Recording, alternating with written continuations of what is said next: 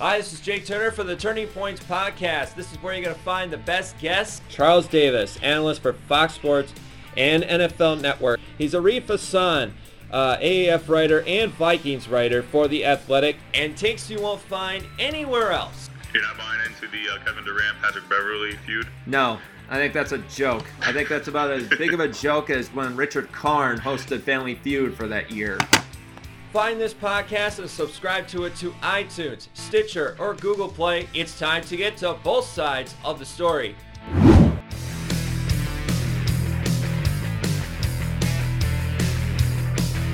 With the NFL draft just a few days away, I thought I would try something different here on Turning Points, where we tell both sides of the story. I'm Jake Turner. Tweet me at @JakeTurnerSport.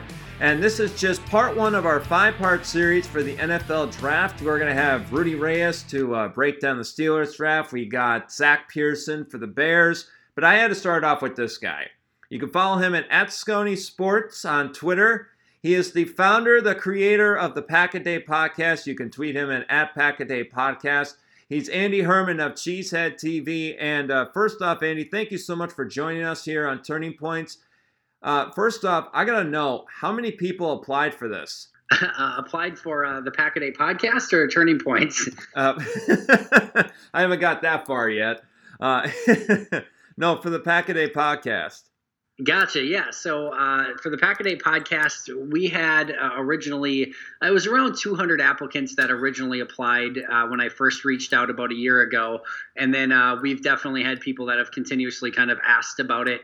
We've added people along the way as well. So definitely, like I said, around 200 at the initial onset. And then there's probably been around at least 50 to 100 more probably since that time. So there's definitely been a lot of requests that have come in for it.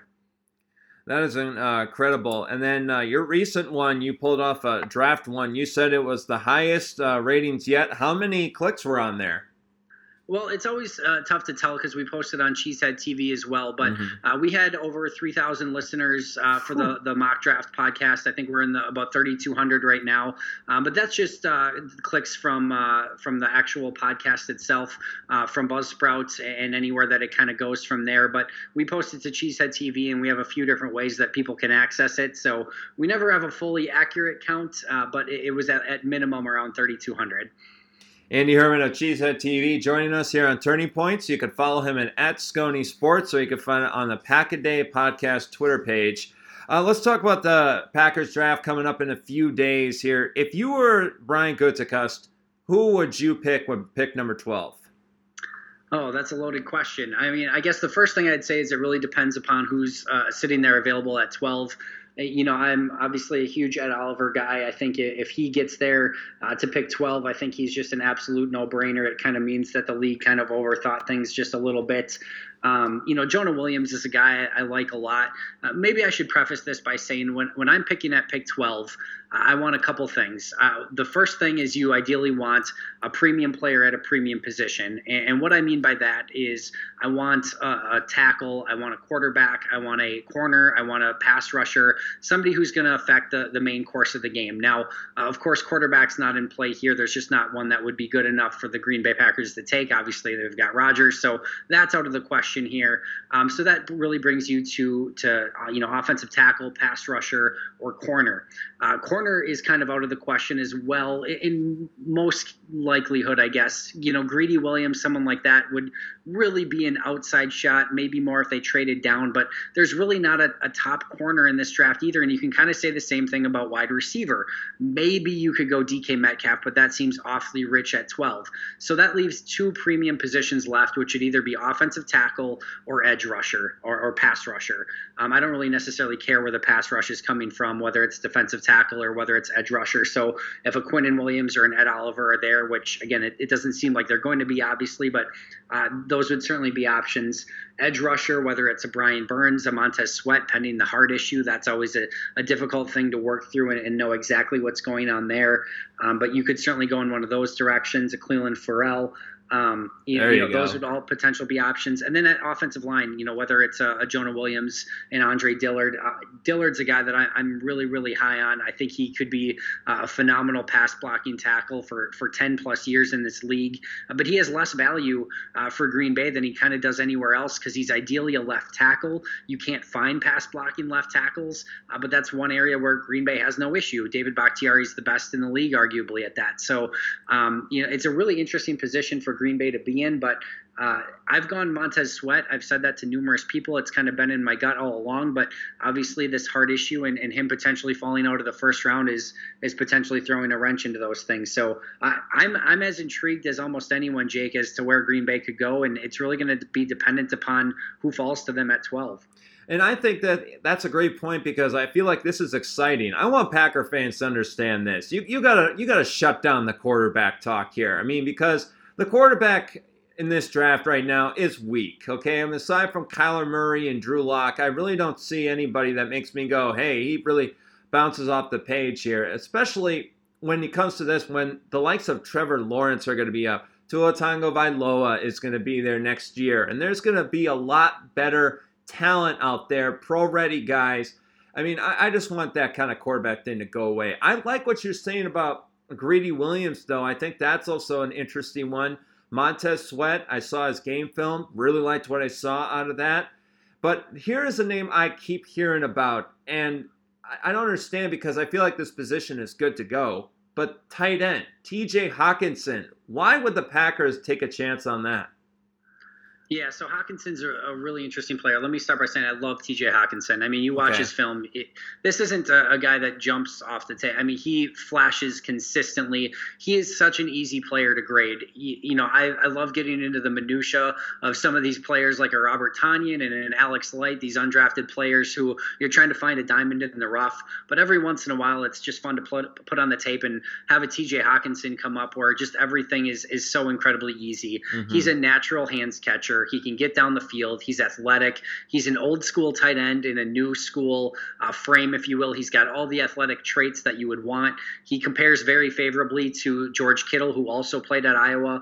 I know that's kind of a lazy comparison because they both played there, but I think I think the comparison is super appropriate.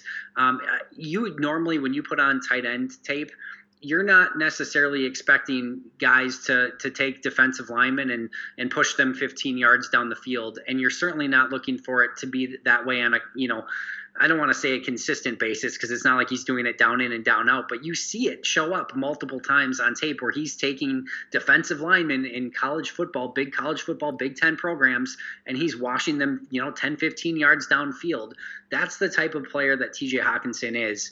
And you take a look at what would be the ideal tight end in Matt LaFleur's offense, and you basically build TJ Hawkinson. So I think he's a perfect fit for the offense. The question you have to really ask here is, does tight end have value at pick 12? Right. And I think Justice Mosqueda did a really great job of breaking this down and basically just said, ignore tight end round 1. And that's generally my take as well. And maybe not necessarily round 1 as a whole. You start picking 28 to 30 and you've got a great tight end on the board. By all means, take them. But 12 is really, really rich for a tight end. And it's okay if you hit Travis Kelce, Rob Gronkowski, George Kittle. Would you trade the 12th pick in the draft for a player like that? Yeah, you probably would pretty much every day of the week. But you would better as heck hit because 12 for a tight end is very, very rich. And oh, by the way, all the guys that I just mentioned, not picked in the first round. So the story is you can find tight ends later in the draft. The story is that the guys that get picked in the first round of the draft generally don't turn out to be those marquee tight ends, and the ones that do usually take 3-4 years to develop. Taking Eric Ebron, the last tight end who was taken in the top 12 of the draft, Bust. He basically didn't do anything in Detroit. Once he got his second contract, which is a general trend for tight ends, that's usually the point they start taking off. Once he got his second contract in Indy, you started to see his potential come out a little bit more. So 12 is rich for a tight end, but if you're going to do it, TJ Hawkinson's not a bad guy to do it with. He's Andy Herman of Cheesehead TV, bringing it right now with DJ Hawkinson, joining us here on Turning Points, where we tell both sides of the story. I'm Jake Turner. I couldn't agree more, Andy. I think that, if Hawkinson is there in the second round, or even the third round, I think the Packers would take a chance. You talk about Travis Kelce, 5th round draft pick out of the University of Cincinnati, and now he's one of the top tight ends in the NFL. I always feel like the tight end position, especially the last couple of years, you can find in a different way. I mean, you can find it in the later rounds, because I always say to people that the later rounds are my favorite part of the NFL draft, because I feel like that's when you start seeing the depth chart that is going to come to life here. Because if you don't have that depth going into this season, and you got brand new, strength and conditioning coaches. So does that mean that the Packers' injuries are going to go down, or if they're going to continue to skyrocket as they have underneath the previous? But now, with this point, I got this for you. Give me a sleeper pick in rounds 4 through 7. At any position or at tight end? Any position. Any position that you would find in either round 4 through 7. It could be any round as well. That's a really interesting question. So I'm gonna go a unique player here. In fact, okay. I'm gonna give you a couple, and they're gonna be at the same position, and it's probably not a position that you're expecting. I'm gonna go quarterback here. There are 2 quarterbacks that I like in this draft that I think are gonna go in that 4th to 7th round range, and that is Brett Rippon and Easton Stick. Let me start with Easton Stick. I think he has been undervalued because he plays at a lesser program. He had some things that were very easily set up for him in the offense that they run. It's primarily a running offense, and he gets a lot of easy looks off of play action. But he has definitely enough arm strength. His athleticism is off the charts. He can make pretty much every throw that you need on the field. And I think if he's a couple inches taller and his arms maybe just a tad stronger, I'm not sure that you're not looking at this guy as a first-round pick. So I love Easton Stick. He has a lot of traits that I really look to develop in a quarterback, and I think you pick him up in the 4th or 7th rounds. I think you've got a developmental quarterback that you can really, really, take and take some time to develop, and maybe 3-4 years down the line, you got something special to work with. And then the other guy is Brett Rippon. So Mark Rippon's nephew played at Boise State. The thing I love about Brett is he played in a pro-style offense. And, of course, you've got all these quarterbacks coming from these spread systems. You've got them, coming from a run and gun, whether it be an air raid offense. But you see very few traditional, West Coast-style offenses playing under center, making a lot of play-action fakes back to the defense and then turning around and having to make quick reads. Brett Rippon has that in spades. He's played under that type of system for an incredibly long time. And you see that he kind of was this, quarterback protege for some time, that he was kind of meant to play the position. You see him be a little bit mechanical at times, but it usually ends in a net positive for him. And I just love his play action game. I think he puts the ball where it's needed. I've seen him make some deep out throws that were really impressive. I think that both of these guys, I'm not betting against. And while other teams are taking some of these Daniel Joneses and Dwayne Haskins and Drew Locks way too early in the draft, and I think they're probably going to end up being busts in the league, I think you could take some of these guys and develop them, and hopefully they turn into something a little bit down the line, and you've put a lot less draft stock into them, picking them on day 3 of the draft. And I agree with you, Andy. I think that's a great point, because you talk about Daniel Jones, and I understand, David Cutcliffe is the coach there. He was the one that trained Peyton Manning. I totally understand that. But Dwayne Haskins is coming from a system where Ohio State quarterbacks, even under Jim Tressel, were never anything big. They never were. Todd Beckman, Troy Smith, J.T. Barrett, Braxton Miller. The list goes on and on and on. And I understand, 50 touchdowns, but did you not see the receivers? Did you not see the weaponry they had in the backfield? They made Dwayne Haskins that good. And, that's why he got to the Heisman Trophy presentation, but did not win. That was Kyler Murray. And another thing that you brought up that I really like is you brought up Easton Stick. Now, if they decide to go get somebody in the 4th through the 7th round as a quarterback, does that keep Rodgers from kind of losing his cool with Matt LaFleur?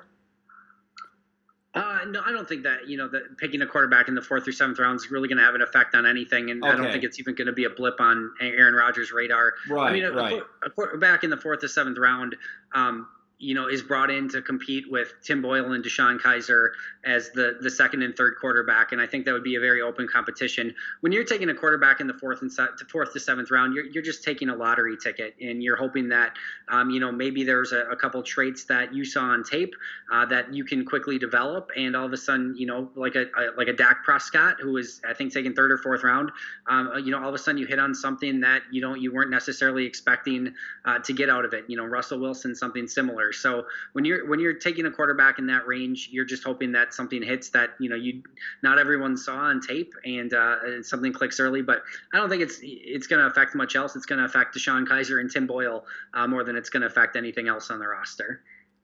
What is the riskiest draft pick for the Packers? Oh, I mean, taking a quarterback at 12 or 30 would be the riskiest, just because there's no scenario where that is a good pick. And I don't necessarily say that if I loved one of these quarterbacks, I wouldn't, if you have an opportunity to take a great quarterback, I don't care what your situation is, you always consider it, in my opinion, just because it's the most important position in all of sports. And if you have the opportunity to take a great one, go for it. You just better be right. But what I'll say is I don't think a quarterback in this draft, whether it's a Drew Lock, whether it's a Daniel Jones, I just don't, Dwayne Haskins, same thing. I just don't think that they have, what it takes to be a top tier quarterback in this league. And if you're taking one at this point in Rodgers' career, it has to be the perfect scenario. So it would be a quarterback, or then the other option would be an Ed Oliver at 12. That would be a very risky play. The upside is tremendous, and you love the explosiveness, you love the traits. You just don't love the tape. And I've seen enough, Big Ten, Jarrell Worthy is a great example of, one of these Big Ten defensive linemen who has some of that upside, and it just doesn't necessarily work out the way that you were expecting. If I'm picking top 12, I want my cake and I want to eat it too. I want production. I want traits. I want athleticism. I want a little bit of everything. And ideally I would have it at a marquee position as well. Ed Oliver has a lot of those things except the production. And if I'm picking him there, I want higher production than what I saw out of Oliver. I understand. Out of Gary, excuse me. Yeah, and I understand that because I hear that Rashad Gary and Ed Oliver continue to dominate here. But why is nobody talking about Cleveland Farrell, Andy? I've watched this kid's tape. I've watched the way that he interacts with Dabo Sweeney and Brett Venables, and the way that he is on the field. He's a leader. But there's just no hype about this guy. But I think it would be huge if the Packers got Cleveland Farrell if he dropped to 12. Yeah, so it's a great point. I actually really like Cleveland Farrell, and I think he, I'm going to say this. Okay. It would not shock me one bit if he was announced as the 12th pick to the Packers. Mm-hmm. I definitely think that that's in play.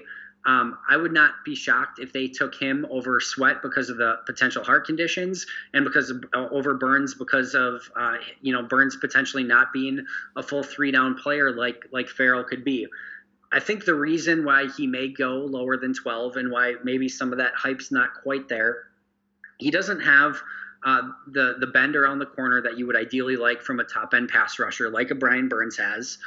So I think there's a little bit of question there. I think the next question that you're going to get is, why was it that Clemson's defensive line as a whole was so successful? You've got a lot of really talented guys on that line. You've got Lawrence in the middle. You've got Christian Wilkins. You've got Cleveland Farrell. You got Bryant, who's going to go later in the draft. You've got a massively talented group. Who was really the guy that buttered the bread? Was it Lawrence that was kind of eating the blocks and setting it up for everyone else? Sometimes when you get those ultra-talented defensive lines, it's kind of one guy that's doing the yeoman's work and everyone else kind of gets to clean up after the fact. I think you see a little bit of that from Farrell, where he's kind of getting or reaping the benefits of some of that interior defensive line play where he can kind of clean up some of those sacks. And then the last thing I'll say is, you always want to scout the player first. Don't scout the jersey. But there have been a lot of Clemson pass rushers over the course of the last decade taken in the first and second round that have not turned out. In fact, you can argue all of them have not turned out as expected. Yes. Vic Beasley, was expected to be this dominant edge rusher. He's shown flashes, but he hasn't certainly lived up to a top 10 pick in this league. Kevin Dodd probably never should have been taken in the first couple rounds in the first place, but second round pick out of Clemson. He's out of the league already. You just have seen, Daquan Bowers is another one, and I know there's about three or four more on that list. Yeah, so the Clemson edge rushers haven't exactly turned out. And, I think it just kind of plants a little bit of a seed of doubt of, is it the system? Is it the guys, because they have so much depth and interior pressure that these guys can kind of clean up some of those sacks. But I will say, I do like his tape. I have a first-round grade on him. I think he's a really nice player. He's got a plethora of pass rush moves at his disposal. He's tenacious. He's quick off the line of scrimmage, and he can play all three downs. So you get a really good player, but I think some of those concerns I just mentioned is why, maybe he's not being mentioned in those top 15 picks. Great point. I understand on those concerns. I think it was because I just love the way Farrell's game film just bounced off. But, you brought up Daquan Bowers. I remember how incredible of an athlete that guy was. He got drafted by the Tampa Bay Buccaneers, and then he just fell off a cliff. He couldn't stay healthy. He wasn't following the playbook, and he was out of the NFL in 3 years or less. Andy Herman of Cheesehead TV joining me on Turning Points. I'm Jake Turner. Tweet him at Sconey Sports or at Jake Turner Sport for me. So let's talk about the pick that nobody is talking about right now, Andy. Pick number 30. Where are the Packers going to go with this pick? Yeah, so 30 and 44 is really shaping up what I think will be either a pass receiving weapon, either at receiver or at tight end. If they haven't gone, tight end at 12, which I don't think they will. Potentially Noah Fant could be in play there at 30, or another receiving weapon like an A.J. Brown. Or I think you're looking at safety. I think at that point, you're probably looking at potentially a wide receiver at 30 and a safety at 44, or a safety at 30 and a wide receiver at 44. And I think when you get into that discussion, I think there's better value at receiver at 30 and still really good value at safety at 44, rather than kind of the other way around. I really think A.J. Brown makes a lot of sense to Green Bay at 30. He's going to come in and be able to compete at that slot receiver that Randall Cobb vacated really from the word go. He's going to earn Aaron Rodgers' trust pretty quickly. He's a big physical guy. Slot receivers come in all different forms, but he's kind of got an Andre Johnson / Sterling Sharp type of build to him. I think he kind of plays the middle of the field like an early Anquan Bolden, but he's got a little bit more juice after the catch. I think the thing that put him in that first round conversation was when DK Metcalf went out. He played on the outside as well and really showed that he could hang out there. Not just in the slot. So I think he brings a lot of positional versatility. I think he's going to, be a guy that's able to take some of that punishment over the middle and, again, really be a really great slot receiver right away for the Packers. And then, if you're looking at safety, Juan Thornhill or Chauncey Gardner-Johnson make a lot of sense here as well. Juan Thornhill pairs so perfectly with Adrian Amos. Thornhill's just an athletic freak show who's going to be able to play over the top, allow Amos to kind of go wherever the heck he wants to go, which is, I think, what you ideally want him to be able to do. And then, if you take a Chauncey Gardner-Johnson, he's going to come in and really be able to be your coverage safety, where Amos can be kind of more of your hard hitter, intimidator, things of that nature. So I think either of those safeties pair really well. But I do think that potentially safety makes a little bit more sense at 44, and one of those really great pass receiving options makes sense at 30 a little bit more. I love it. I think that's a good move there about Noah Fant. I'm glad you brought him up. I know that TJ Hawkinson really dominates the headlines, but I watched Noah Fant a lot, and I really liked his play. I really liked the way that he was able to separate. Good blocking tight end as well. What's your thoughts on this offseason for the Packers? Well, we're going to find out a lot in those first 4 or 5 games of the season. It's certainly been exciting, especially from, a 365-day-a-year podcast, getting a new coach, new offensive coordinator, new coaching staff, having 3 picks in the top 50 of the draft, 4 huge free agent signings. This offseason will ultimately go down, for the next 5, 6, maybe 8 years as a massive, no pun intended here, turning point for this Packers franchise. and there's no question about it. You simply can't have this type of draft capital, this type of free agent spending, and a brand new coaching staff and not have it affect your franchise for the course of the next potentially decade. And if they did it well, you're looking at this again being the turning point and what really got them going in the right direction, and hopefully for one or maybe more Super Bowls before Aaron Rodgers calls it a career. If you don't, you're probably not looking at another Aaron Rodgers Super Bowl, and you're probably looking at figuring out a way to rebuild this franchise. And Matt LaFleur and Brian Gutekunst and Aaron Rodgers will probably all be gone in the next 5 years, and you're going to have to start over from scratch. So I mean this in no small way, shape, or form. This offseason was a huge offseason. And like I said, we'll reshape this franchise and shape this franchise for the foreseeable future. Biggest story of the Packers offseason? It has to be Matt LaFleur. Anytime you get a new head coach, for your franchise, that has to be the answer. There's only been so many in the history of the Packers. He cements his name in that list, and how he does is really going to go, a long way in determining how the Packers do. Your thoughts on Tyler Dunn's article for Bleacher Report and how Rodgers responded? Yeah, so this is obviously a really hot button topic over the course of the past couple weeks. Shouldn't have, but it was. I think Ty Dunn did a really great job reporting that specific side of the story. Mm-hmm. And I want to kind of word this very carefully. So okay. I respect the hell out of Tyler Dunn. Mm-hmm. And I think he's done a phenomenal job as a journalist. I 100% respect his journalistic integrity, and I don't think that this was really a necessarily an easy article to write. If you know anything about the response that you get if you kind of criticize Aaron Rodgers on anything, just for example, and I mean Tyler Dunn obviously has a much bigger following than I do. Unquestionably, he's a national media outlet. He's been a beat writer for the Packers. If I say something that Aaron Rodgers had a bad game, my mentions will be filled, and I'm kind of the bad guy. He knew wholeheartedly going into releasing that article the type of backlash that he would receive from a variety of different angles. So I don't necessarily think that this is, I don't believe the take that this is him just trying to get ahead in the journalism industry. He's already ahead. He's already a nationwide journalist, and like I said, I respect the hell out of his work. I will say I think he told a very convincing side of the story, in which I think parts of which are probably true. I think everything that he wrote in there was reported the way that he heard it. I think it's ridiculous to think that he made things up. Were there certain players that had different opinions and that had maybe bones to pick with Rodgers? Jennings, yes. And Finley. Did he use some of those? Yes. Mm-hmm. What I would have loved to see from Tyler, and this is no criticism of his work or anything like that. No? I would have loved to have seen a point counterpoint, because I think there's been enough evidence from other players to say, hey, this wasn't the fact. James Jones had a phenomenal interview with Rich Eisen just today, in which he told some of that side of the story again, not only just defending Rodgers, but kind of giving a greater detail and shining some light on some of the things that were in the story just from a different angle. So I would have loved a point counterpoint, because I do believe this is a super complex issue, and I do believe that the truth is somewhere in the middle ultimately. I do think Aaron Rodgers probably rubbed some people the wrong way.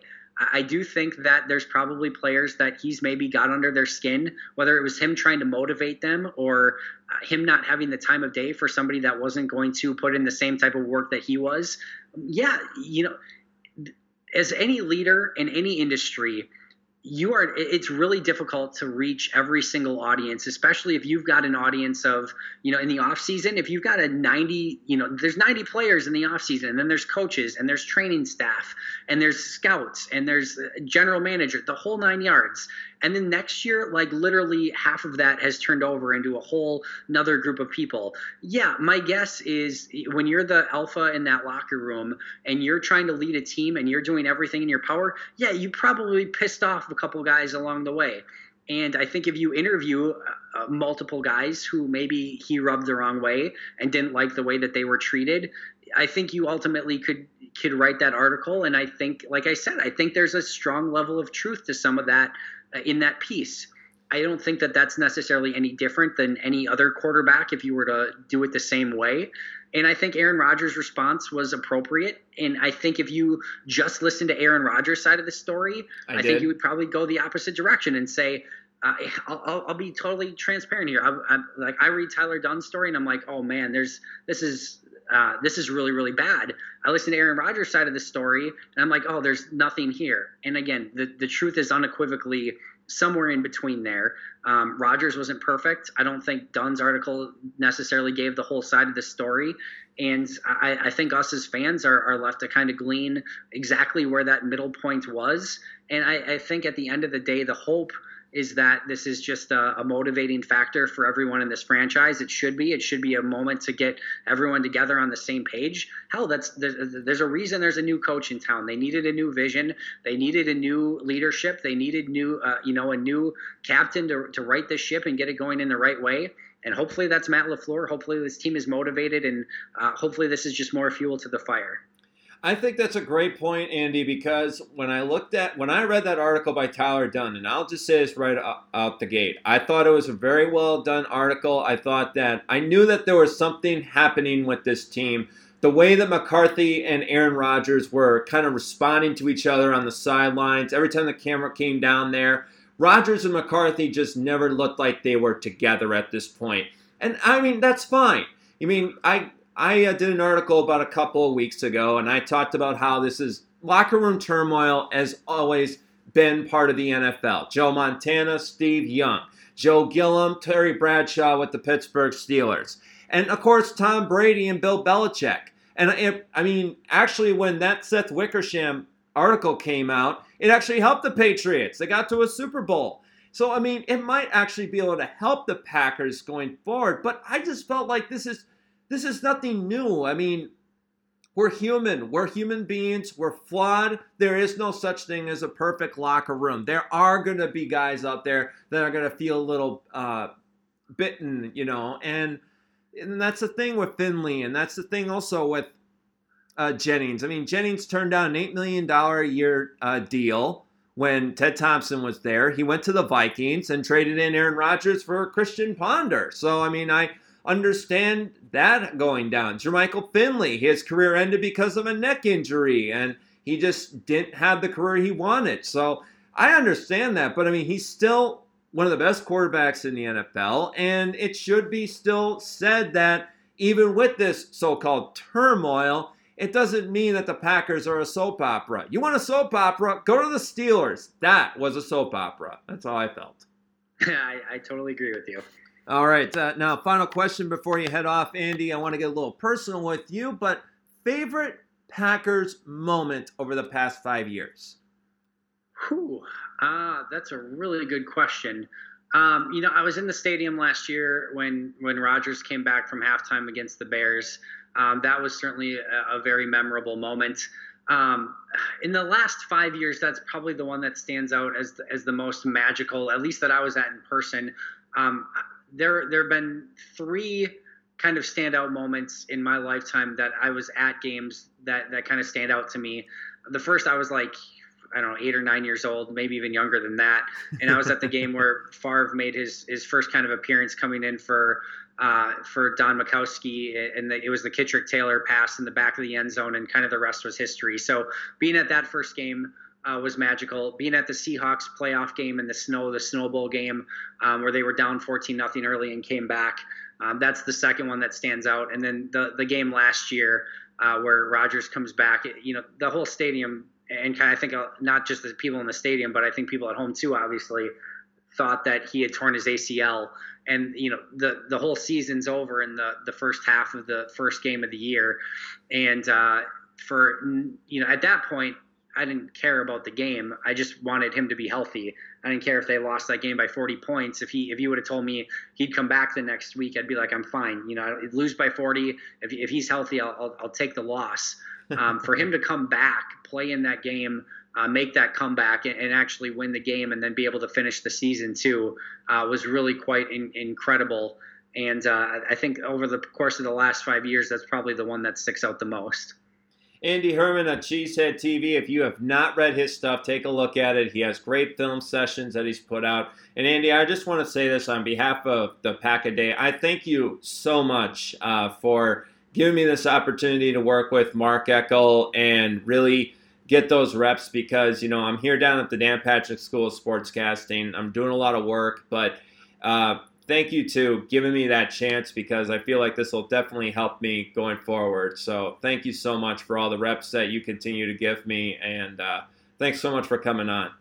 Hey, you bet. Thanks for having me, and thanks for all you do, Jake. I get a lot of the credit as the guy that put everything together and the owner, but as I told you guys from day one, when I put everything together, I really had two goals throughout this process. One, I just want to be a part of the team. I don't want anything more than that. I just want to be, one of the people that's helping with this podcast.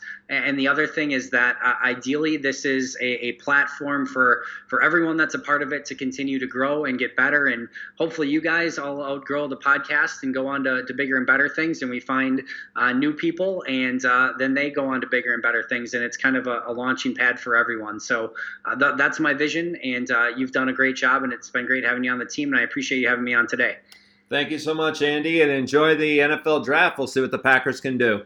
Can't wait. Have a good one, man. All right, thank you. All right, that was Andy Herman of Cheesehead TV. Follow him at @Sconey Sports on Twitter. He always has great stuff to say, but I wasn't lying. I mean, just getting those reps it's such a big thing so if you're an aspiring journalist or podcaster out there, and you're even a Packers fan or just trying to get your name out there, this Pack-A-Day podcast could definitely help you in the future, because we're not all going to be here, forever. I mean, that's what Andy just tried to bounce off here. So if you're aspiring and you want to get some reps, that's definitely the way to go here. All right, when we come back here, we're going to continue on with our NFL draft breakdown. We're going to have Rudy Reyes. He'll be joining us to talk about the Steelers draft. It's going to be interesting now. No Antonio Brown, no Le'Veon Bell. So where do the Steelers go? We'll find out next. Rudy Reyes coming up next on Turning Points, where we tell both sides of the story.